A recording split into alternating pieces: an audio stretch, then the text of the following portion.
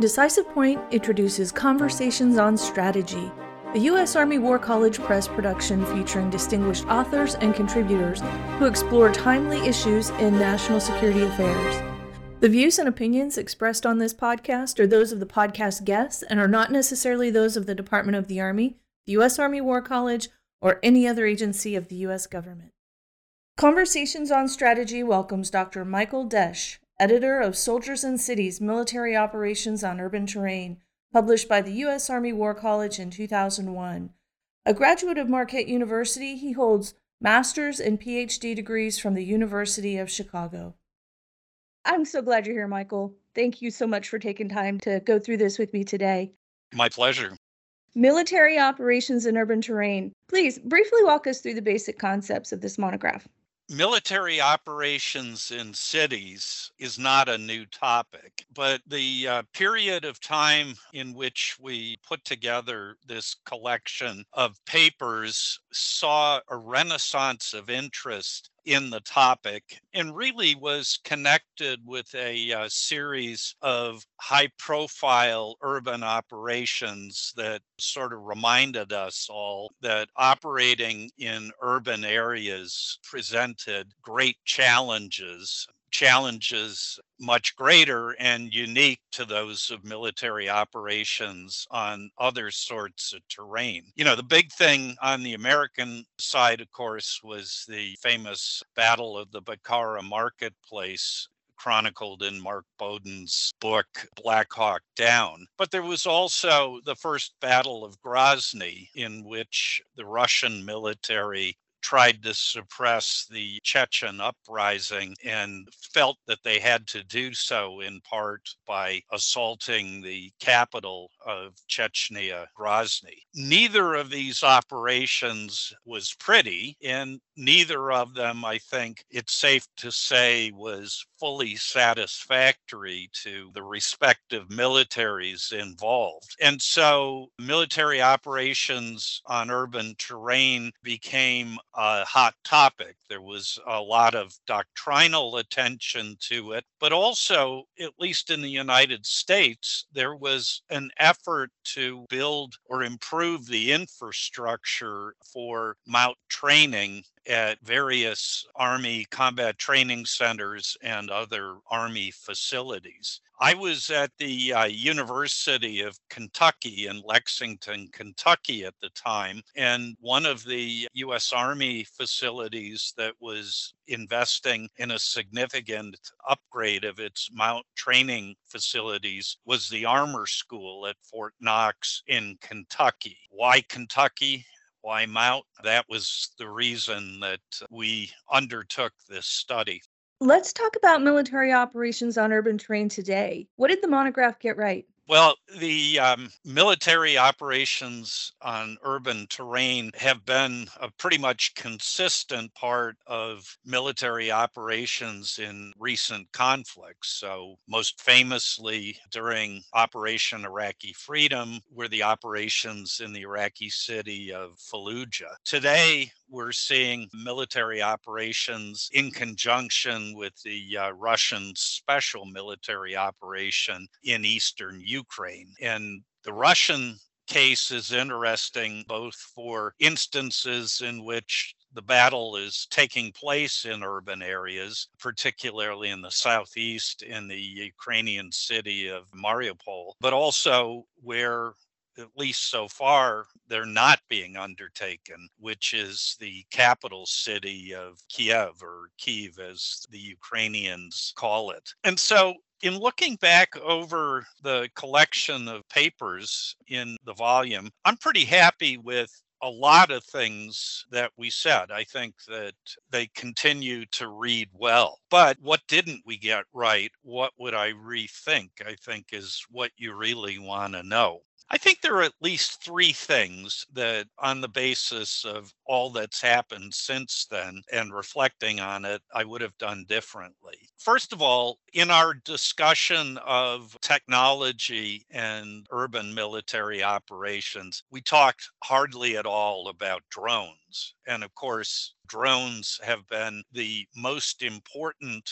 military innovation since 9/11. And I think, as we're seeing in Ukraine, airborne unmanned vehicles continue to be an important weapon system, and one that could have a lot of direct effect on military operations in urban terrain. So why we talked so little about drones in terms of the technologies that might shape or affect MOUT operations, I can't really say, but I certainly, if we were rewriting that paper today, drones would have a bigger place. Another time bound element of the essays was military operations in American cities were an important potential mission at the time the original volume came out, and sadly are continuing to be a topic that has relevance, particularly to the National Guard. We talked about it very much in the wake of 9/11 and the anthrax attacks in terms of the role of the US military, and particularly the various state National Guard units in terms of WMD consequence management.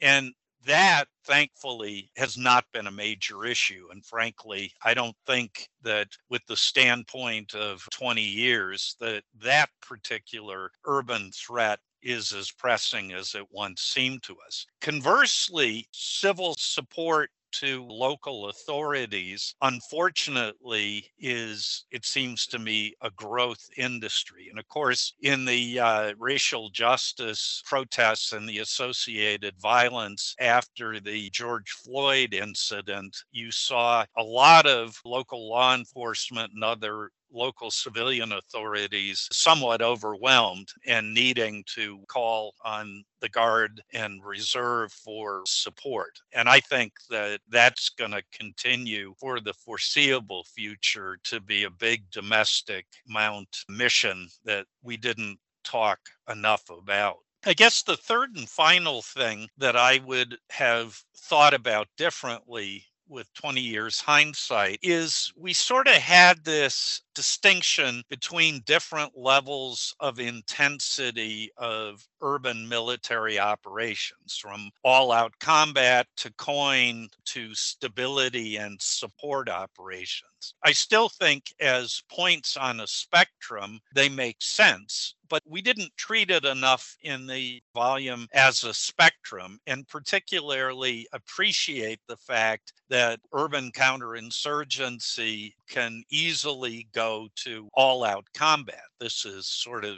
the lesson of Fallujah, and it should have been the lesson, for example, of the Israeli incursion in Beirut in 1982. So those are the three things sort of off the top of my head that I think if we didn't get them right, but certainly the emphasis was not what I would give them today. You touched on this a little bit earlier when you were talking about Russia and Ukraine and how this applies to today's world. Any final thoughts on how this piece of work is still relevant? I think it's relevant in two senses. Barry Posen from MIT wrote a really terrific wrap-up conclusion in the book that was characteristically incisive and thoughtful. And he talked about military operations in urban terrain in two particular contexts: the tactical context and the strategic context. And I think both of those elements are evident and will remain evident in terms of Russia's special military operation in eastern Ukraine. At the tactical level, Russian military forces are fighting inside, or trying to fight inside, a number of cities. And I think that the basic message of the book, that urban operations heavily favor the defender, is being borne out at the tactical level in spades. But the other thing that's interesting is what Posen called the strategic level. And by that, I think he meant whether you decide to go into urban areas or not. And there, I think we're going to see this play out in Ukraine as well in two ways. One is in the Northeast, Russia ran into pretty stiff resistance in Kharkiv and a couple of other towns close to the border. And after getting a bloody nose, Russian forces made the decision to bypass those urban areas. And the key question is, what were they thinking, aside from getting punched hard in the nose? And I think what they were thinking is there was some modification of the overall strategy in eastern Ukraine. I had thought then and still think now that the Russian military is pivoting towards a notion of trying to isolate and maybe reduce the Ukrainian forces that are engaged along the line of contact with the Donbass and Luhansk republics. So, in a sense, the strategic decision was to avoid built up areas and focus on a different strategy. So, that's one strategic decision. The second is, I think that the Russians made a strategic decision not to go into Kiev immediately. And part of that was probably based on tactical concerns or considerations that it would have been a pretty tough fight. But I think it also may have reflected a particular theory of how they wanted to wage the war. You always want to try to strike at the enemy's center of gravity. But on the other hand, if the center of gravity is an urban area and tactically the defense is favored, then maybe what you want to do by way of reducing the center of gravity is surround and isolate it rather than trying to go in and reduce it by force. And that, I think, is a strategic decision.